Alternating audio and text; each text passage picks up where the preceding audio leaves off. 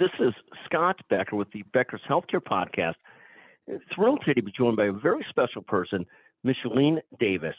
Micheline's been a leader in healthcare and a leader particularly in diversity, equity, and inclusion, and a whole lot more, and just a magnificent, passionate leader.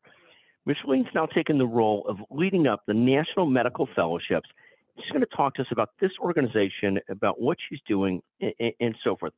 Micheline, can you take a moment to tell us about yourself and about National Medical Fellowships? Thank you so much for having me, Scott. I'm happy to do so.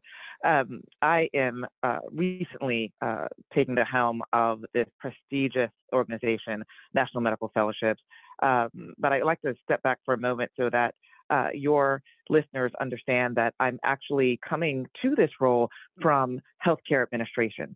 So for the last over a decade, I have literally been functioning as a healthcare administrator in one of the largest academic medical center systems in the Northeast.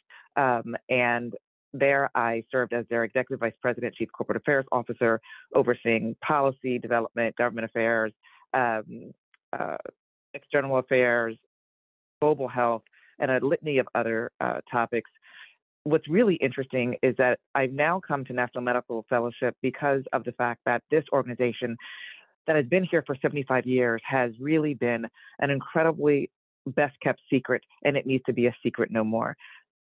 National Medical Fellowship is the sole organization in the country that is solely dedicated to ensuring that there are more physicians from underrepresented communities literally making it through medical school.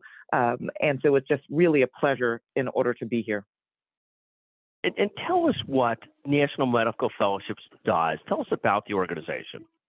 Oh, absolutely. So we really seek to empower and support aspiring physicians and health professionals who are underrepresented in medicine to contribute to the health of our overall nation. We really envision a diverse healthcare workforce, which will have the leadership commitment and cultural competency to finally achieve health equity. We provide scholarships and support for underrepresented students in medicine and allied health professions. We were founded, as I mentioned, 75 years ago in 1946, and we are actually one of the country's first diversity organizations.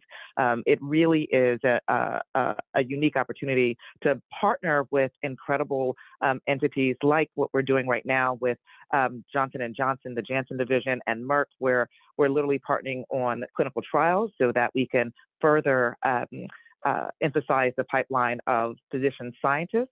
We're doing the same thing with the Bristol Myers Squibb Foundation. You may have heard about that $100 million grant in order to ensure that we are creating a curriculum and pipeline for more physicians, scientists to become clinical researchers and clinical investigators, really helping to bring cultural competency to clinical trials, which is such an important element.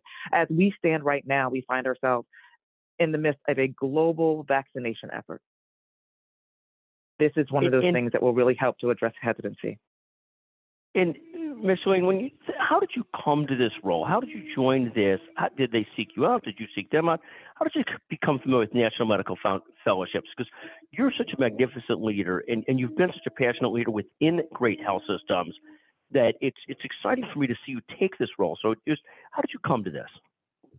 So there was a nationwide search, and I actually was not contacted by the search firm, but rather by someone else who knew about the search. And so they advised me about it. What was really interesting is that I initially thought, perhaps that's a fantastic role for someone else, but I am so in love with this organization, Scott. The more that I talked about it with others, the more research that I did about just the long-term history about it, the fact that we are in the midst of a global pandemic and an international reawakening around racial and social justice, NMF is the organization that is best positioned in order to truly push forward the needle of health equity. Micheline, as I hear you talking, and I've known you over the last several years in your leadership of great organizations and your zest in life's purpose in trying to improve health equity, is there any role better suited for you that fits your life purpose better than you running the National Medical Fellowships and trying to improve health equity and recruit more people into sciences and provide opportunities for more people to become doctors and researchers and scientists of minority communities? Is there any organization that better fits your life purpose? Oh my goodness, Scott, that's a great question. Thank you. I do not believe so. This is more of a calling than a job. And on this side of COVID, I needed to make certain that the dash in my life between my date of arrival on this planet, my date of departure was really going to mean something. Just 5% of physicians across the country are Black. And yet a 2018 National Bureau of Economic Research study literally showed us that when Black patients and physicians were paired together, they had better health outcomes. It is so incredibly important to ensure a pipeline of future physicians of color, especially those from underrepresented communities, that coming to NMF has been really a dream come true. If I don't know the exact number, but somewhere between 10 to 12% of our nation is Black, and if 5% of doctors are Black, how do we close that gap? And it's not that that gap's a ceiling, but how do we close that gap so we get closer to this better representation? Because we know, people can be treated better if people can communicate better, if they're more comfortable with each other, and a whole set of reasons that lead people with shared experiences to sometimes do better in care, at least in the Black communities. How do we close that gap? Yeah, a lot of that, my friend, is exactly where NMF comes in order to aid organizations in actually achieving this element of their equity commitment. We saw lots of statements that were issued, and hooray, at least we're finally having public discussion about what we know to be so.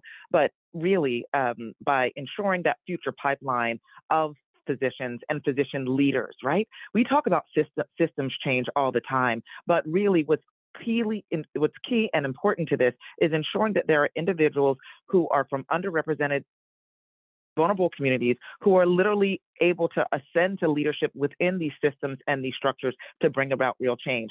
That is exactly what National Medical Fellowships does. We partner with entities in order to provide scholarships, both need-based and merit-based. We ensure access to opportunity, and really encourage so many of our scholars. Now, after 75 years, we have awarded $40 million to over 32,000 alumni. But we have encouraged these alumni to return to these vulnerable communities in order to ensure that there is access and opportunity for future generations. You know, when we talk about what do we need to do about that, we also need to make certain that we're paying attention to the pipeline and that we're doing it often and early enough, right? We cannot wait for individuals who are just in medical school. We really sincerely need to make certain that there are more efforts to attach to students much earlier in the trajectory of their educational career. We know that we have lost over 3,600 healthcare workers to COVID. The majority of those healthcare workers were Black and brown. So we literally have just seen an entire generation of healthcare clinicians wiped out. We have a lot to do in order to make up that ground. There are other things that can be done in order to make certain that we are closing that gap. One of them is to ensure that we are considering the historical, structural, and systemic inequities that really created this barrier in the first place, right? We know that educational attainment is not uniform across the board, but we know that a lot of that had to do with redlining, and a lot of it had to do with under-resourced areas and communities. So really ensuring that we are, what I believe Dr. Valerie Montgomery Rice likes to call applying a holistic review to a process for medical school enrollment, as well as others. So it's really a significant aspect, but it can be done, and it can only be done together. Thank you very much. And in short order, we sort of need to double to triple the number of Black physicians and clinicians at every level in leadership and so forth. And thank goodness for you being in the middle of this fight and this effort to do so, Micheline. It's always inspiring to talk to you. I cannot wait to get you back on to talk to you more about sort of what your core goals this year are, where you're going to spend most of your time. We'll be working with institutions in great spots. We'll be working with communities to encourage people to become doctors.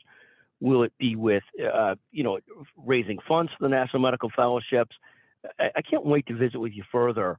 Can you tell us just really quickly where people could learn more about the organization? Absolutely. I invite everyone to please visit us at nmfonline.org. That's nmfonline.org, and follow us on social as well. We'd love to have you join us on this journey. Micheline, thank you so much for joining us. I can't wait to speak with you again shortly. Thank you very much. Thank you, Scott.